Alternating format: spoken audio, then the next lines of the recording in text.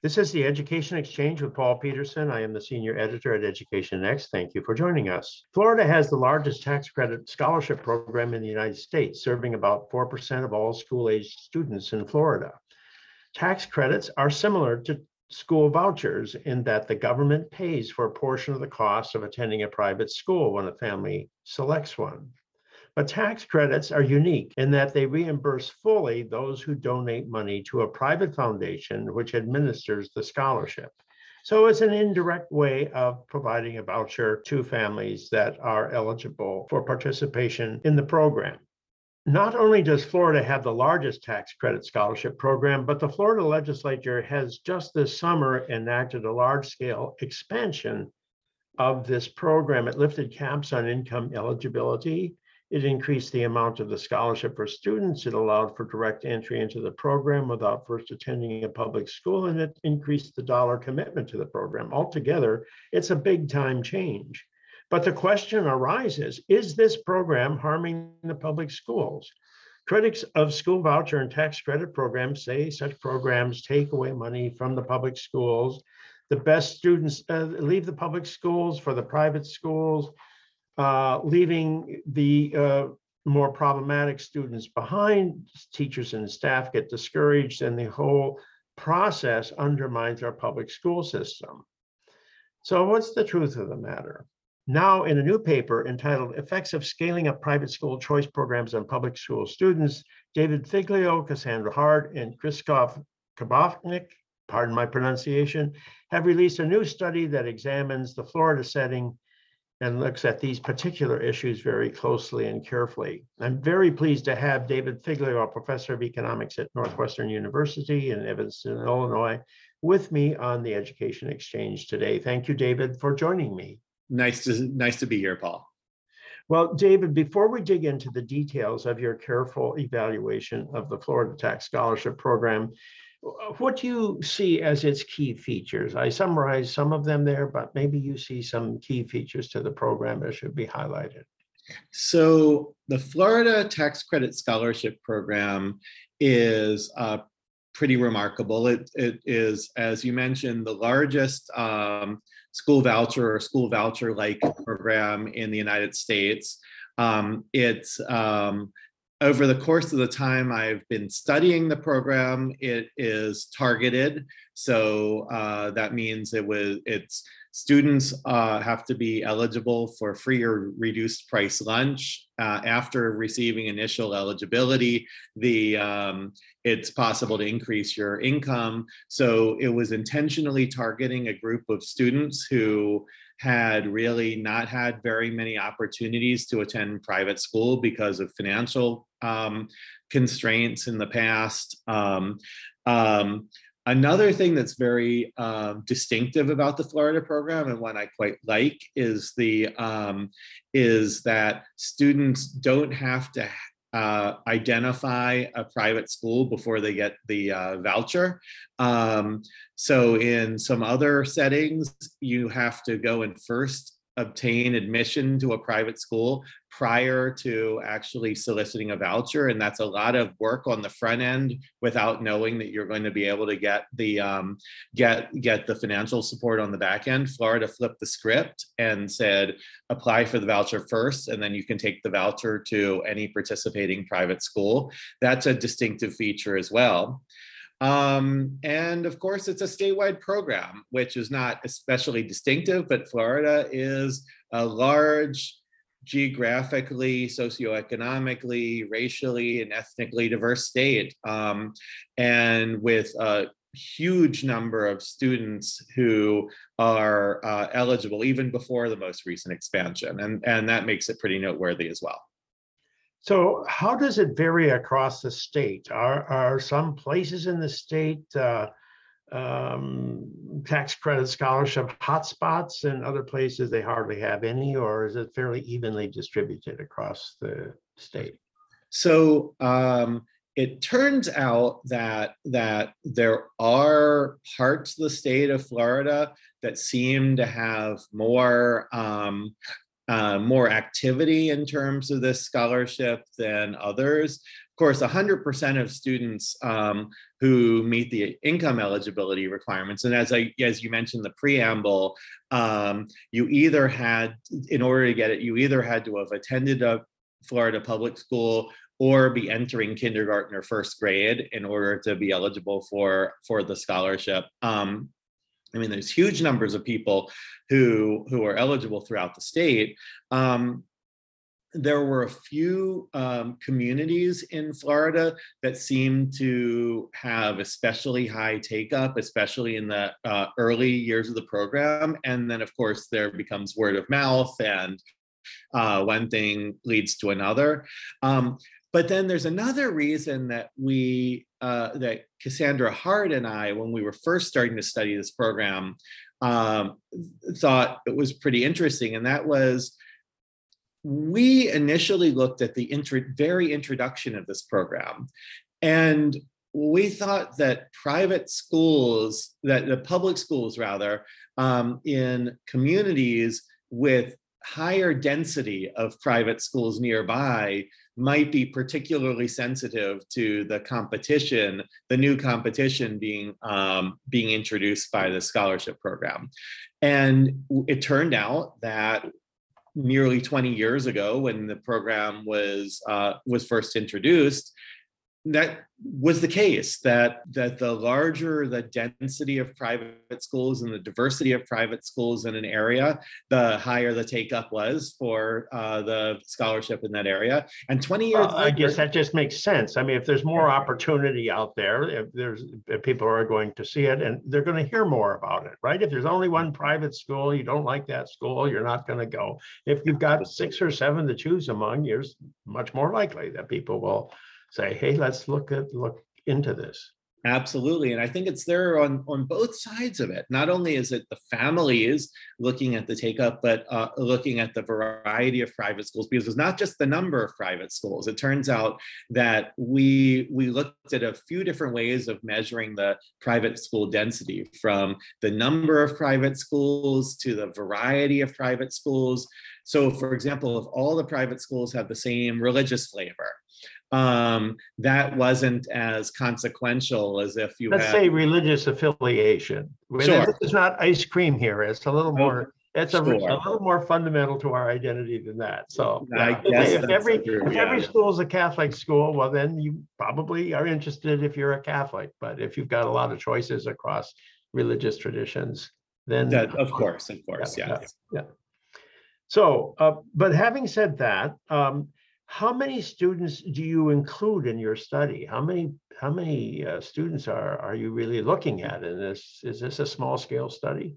So, so in the new study that you referenced, we decided to take a look at the scaling up. What happens as the program expanded? And the answer is, we're looking at every child born in the state of Florida between 1992, we're looking at every child born in the state of Florida between 1994 and 2002 who attended Florida public schools. So the answer is, we're well over 1 million students are in this study. A lot of them. And then how do you set up the study so that you can carefully measure whether or not a public school is being affected by this competition? Sure. So there's a couple of things that we wanted to do. So as I mentioned a moment ago, we took a look at we were able to characterize for every neighborhood in the state of Florida the level of potential private school competition, both facing the school as well as in the district. And we look both at school level competition as well as district level competition. So explain that to me. I'm a little confused on that. So Sure. School level competition is whether there's a lot of private schools in the immediate neighborhood of the school, right? Absolutely. And a variety of schools and other measures that you have there of that variety. Yeah. So, but then what do you mean by district level competition? So we also wanted to see, basically what we wanted to see is not only what was the level of competition in the immediate vicinity of the school, but what was the average level of competition, school level competition across the district? And the reason we wanted to differentiate between the two of those was because some of these responses, these competitive responses, could be school level decisions, but they also could be district level decisions. Principals talk to one another. School district administrators might be looking at the full set. The money, Florida has big school districts. They're at the county level. So the entire Miami-Dade County is a single school district. And it could be that different places. I think there are only 67 school districts in the whole state of Florida. So there's a huge difference between a district and a neighborhood school. And, in Boston, where I live in the suburbs. There's not much difference between an individual school and the district. It's all pretty much the same story. But in Florida, it's a big difference, right? Florida, it's a big difference. I live in the North Shore of Chicago, and there's my high school district is a single school, for example, in Evanston, and but in Florida, it's a different story. And it turns out just that both the local competition faced by the school, as well as the average competition faced by schools in a district, each independently affect public school performance. So to answer your question about what we did, how we did to try to set this thing up.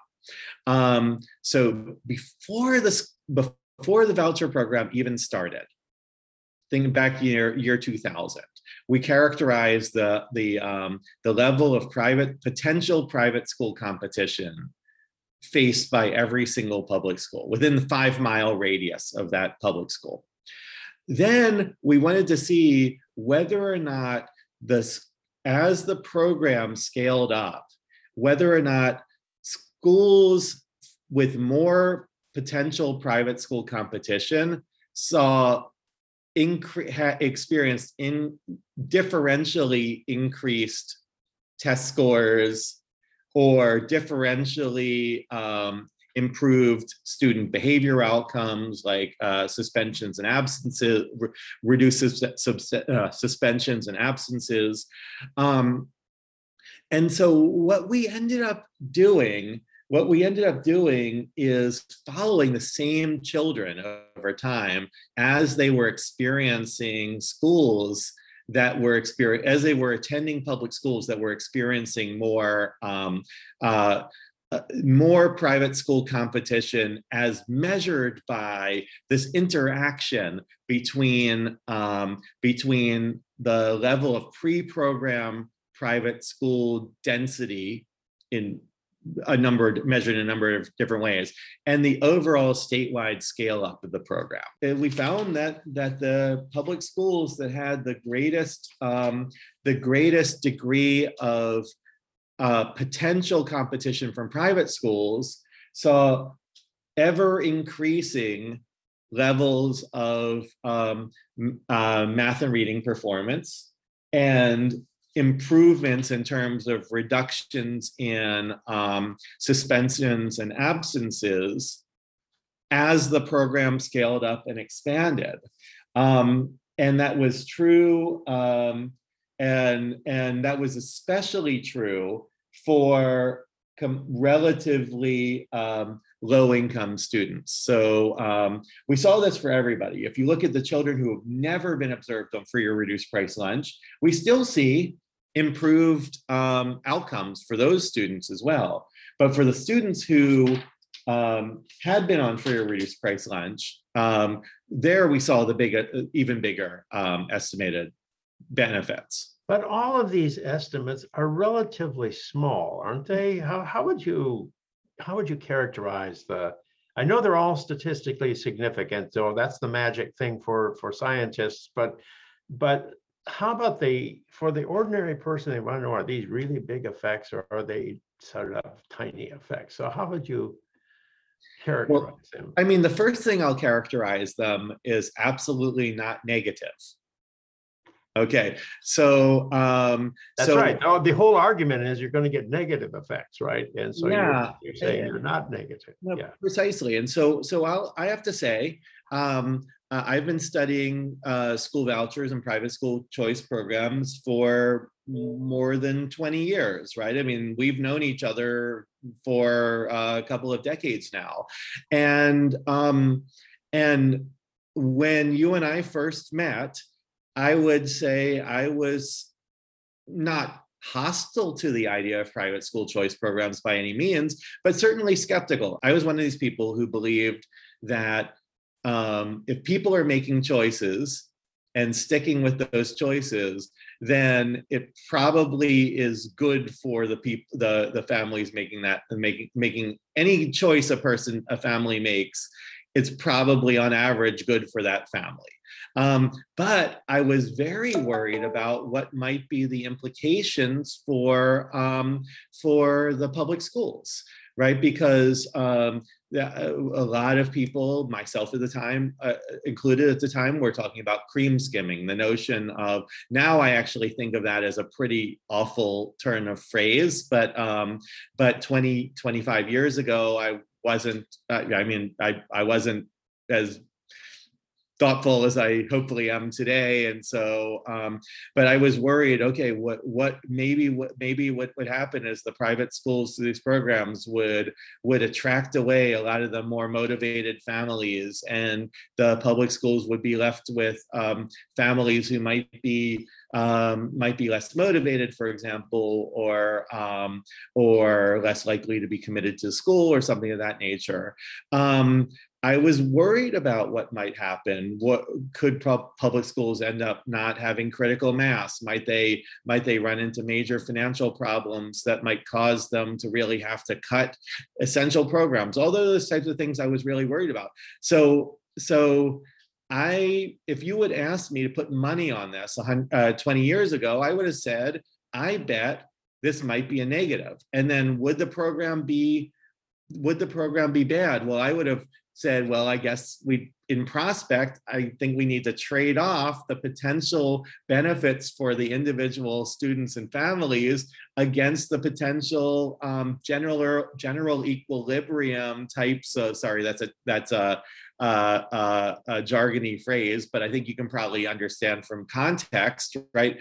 That maybe we're trading off benefits for certain individuals and families against possible costs for the other students who are not going to the private schools. Well, now fast forward to today, and that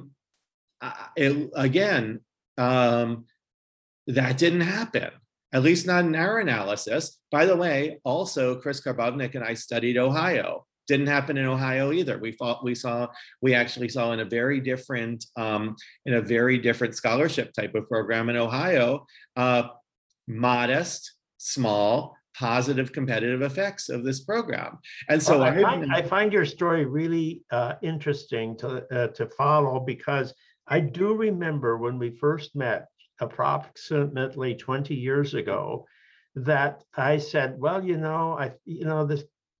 I think David is more concerned about these programs than I am, because he's sort of using creaming and cherry picking, and those are the words that people tended to use if they were opposed to this opportunity for families, and I tended to avoid them.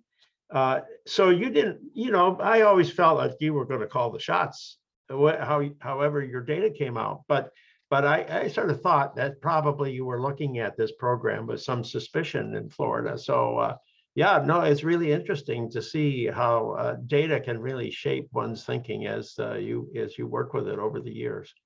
Absolutely. I mean, I think that every serious scholar should always be looking at every program with a healthy dose of skepticism.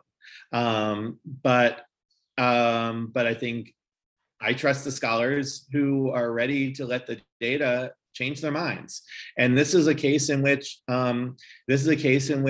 again, I was really, I was nervous about this, this aspect, this potential aspect of the program, because again, just because we see the potential for competition doesn't mean it's actually going to happen. We see this in lots of sectors, but it sure, again, one reason Chris and Cassie and I decided to do this study is that we noticed that 100% pretty much, or nearly 100% of all the studies in the US setting that looked at voucher introductions had really done just that, looked at voucher introductions. And what happens when a program grows? A lot of people were citing my work with Cassie Hart about the introduction of this Florida Tax Credit Scholarship Program and saying, see, look, it didn't hurt the public schools. There was even modest positive competitive effects. Instead, we wanted to see, okay, well, what happens when the program grows and develops? Because you could tell stories about how the results could have gone either way.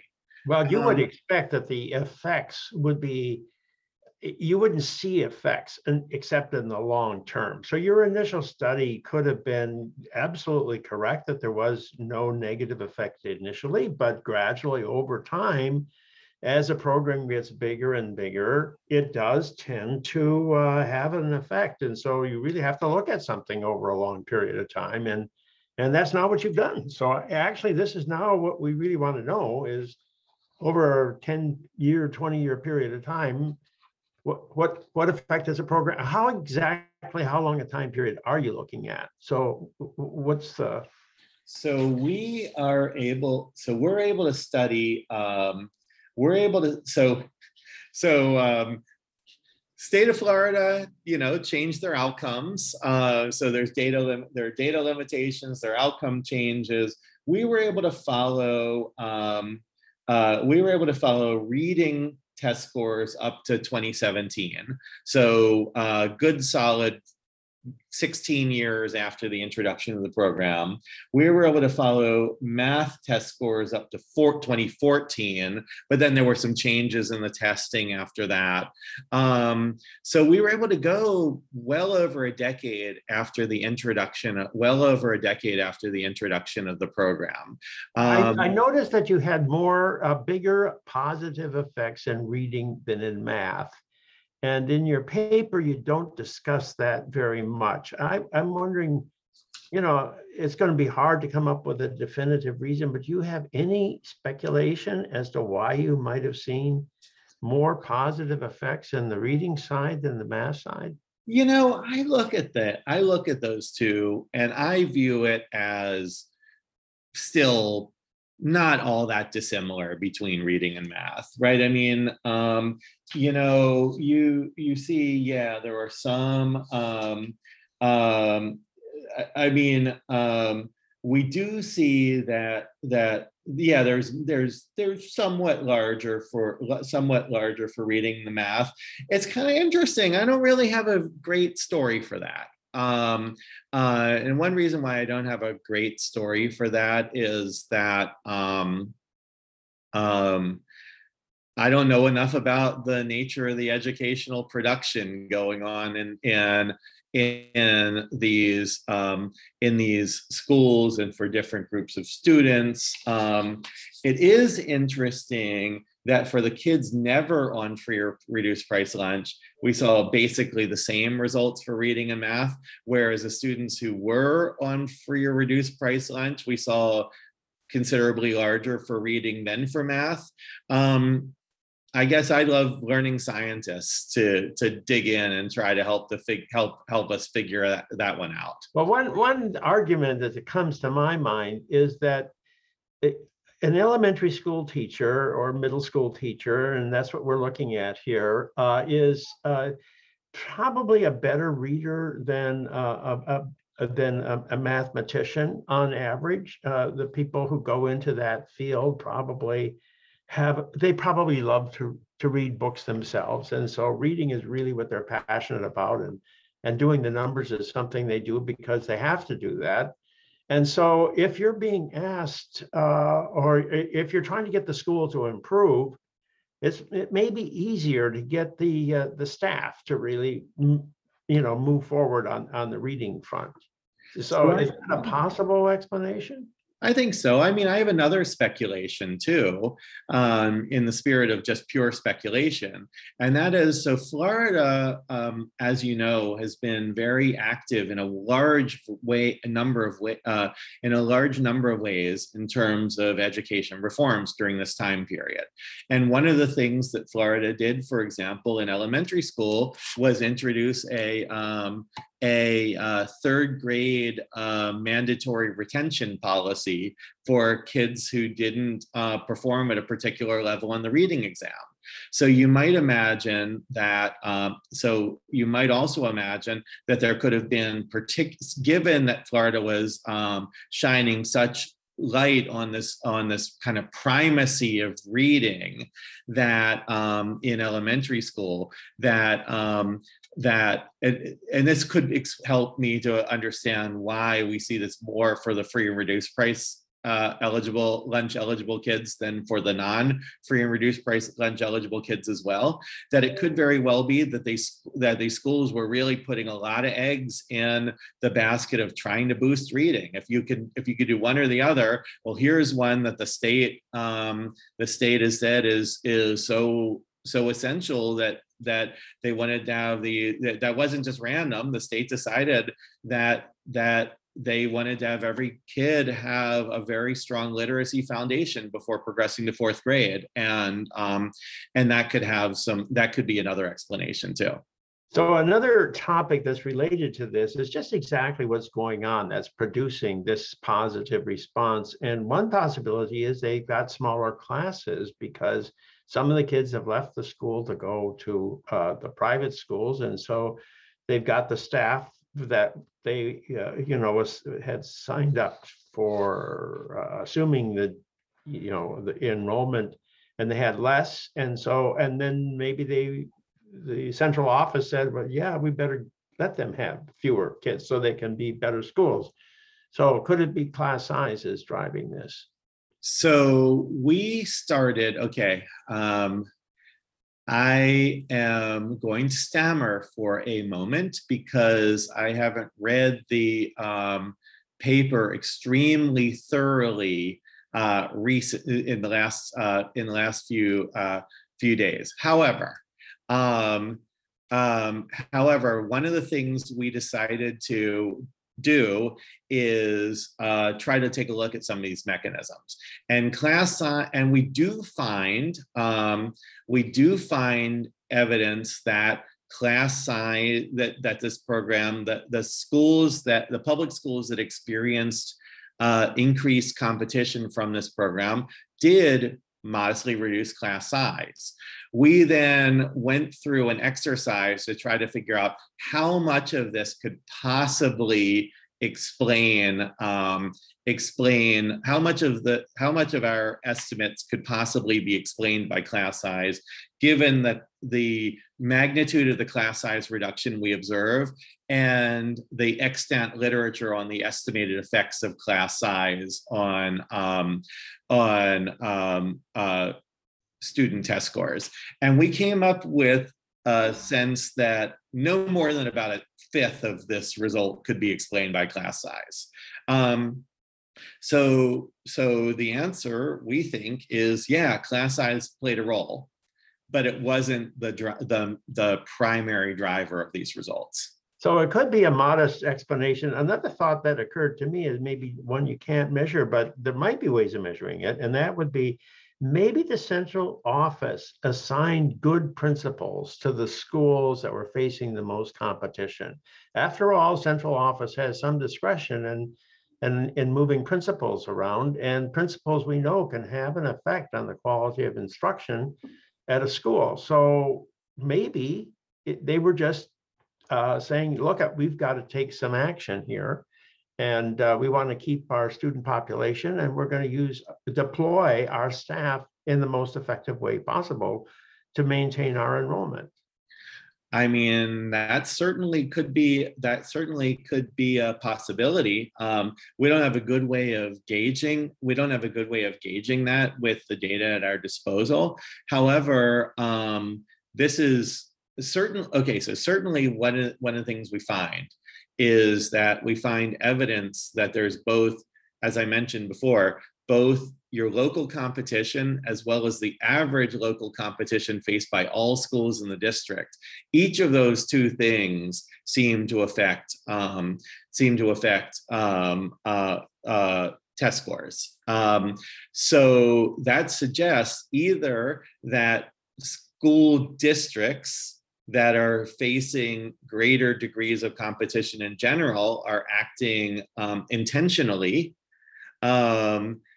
or that principals across the district are meeting and talking about things and are acting intentionally, or a combination of the two. And if there's district intentionality, then that could mean why wouldn't it be the case that districts might engage in that way? I mean, district leaders are thinking about all the different buildings and they might be saying, okay, well, this is where we're going to target our resources. I have no way of knowing whether that's true, but I think the smoking gun suggests that something like that might be going on.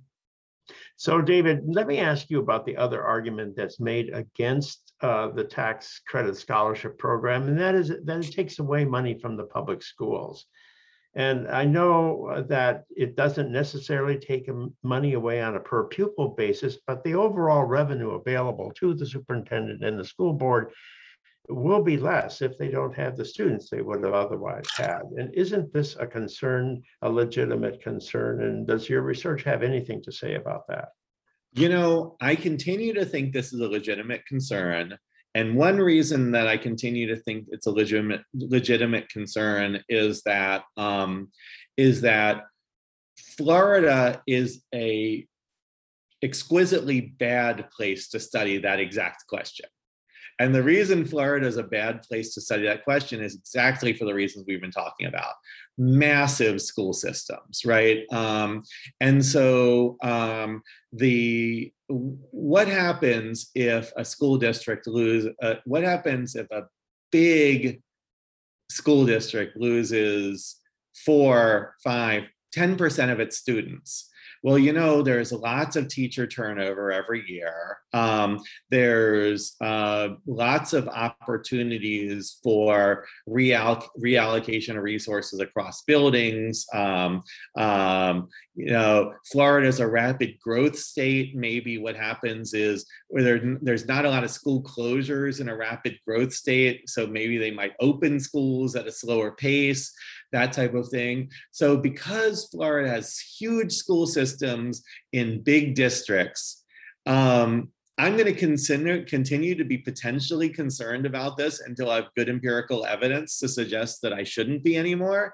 But this is the place where I think that it would be wrong for people in contexts that are massively different from Florida just to blithely say, well, look, I heard David Figlio say that public schools were benefiting as a result of this competition, so we don't have to worry about the money thing. My sense is, let's see what happens in some other jurisdictions. Now, what did I find with Chris Karbovnik in Ohio? Ohio is a place where school systems there are a few large school systems, but a bunch of smaller ones. In Ohio, we found, okay, only short term so far, but we found positive competitive effects of the Ed Choice scholarship program in Ohio. And that's a place where there might be more binding resource constraints than a place like Florida. So I would love to take a look at Ohio. I mean, I'm having these conversations now with my friends at the Ohio Department of Education about doing something similar to this, but taking a longer term look at the effects of competition in Ohio as well. If we start to see that, just like I found in the short run in both Ohio and Florida, two very different systems, both modest positive competitive effects. If we now see two very different systems, two very different states, positive and increasing longer run effects, then I'm going to start feeling less and less concerned about the resource piece and say, it looks like maybe there might be enough, maybe there's enough slack in the system. And I don't mean that in terms of inefficiency. I mean that in terms of flexibility in the system, that maybe the resource piece might not be huge, at least at the magnitude we're talking about. Well, the point that you're making, I believe, is that really there's a large turnover in the teaching staff every year. Some teachers retire, new teachers are hired. You can make decisions as to where you're going to hire the new teachers. You can encourage retirement.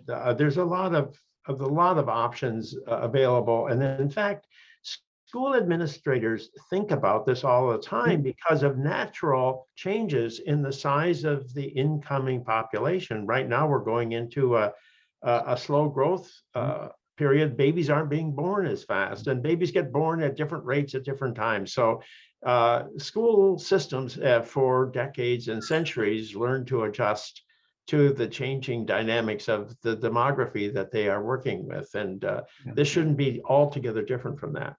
I agree. I mean, as long as, I'm certain that there's a minimum efficient scale for schools. And I don't know how small that minimum efficient scale is. Once you get down below some minimum efficient scale, where it's just where we're getting to the place where we have to worry about closures, where schools can't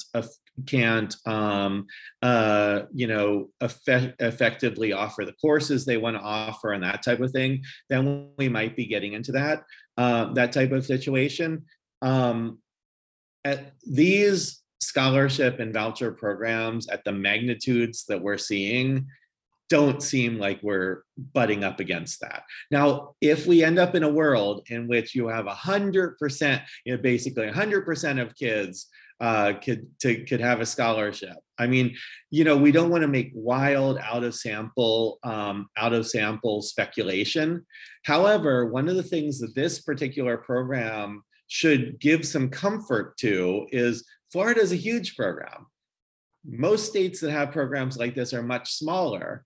A lot of times policymakers and practitioners in those states are really worried about what happens if that program scales up from some tiny fraction of the student body to a somewhat larger tiny fraction of the student body.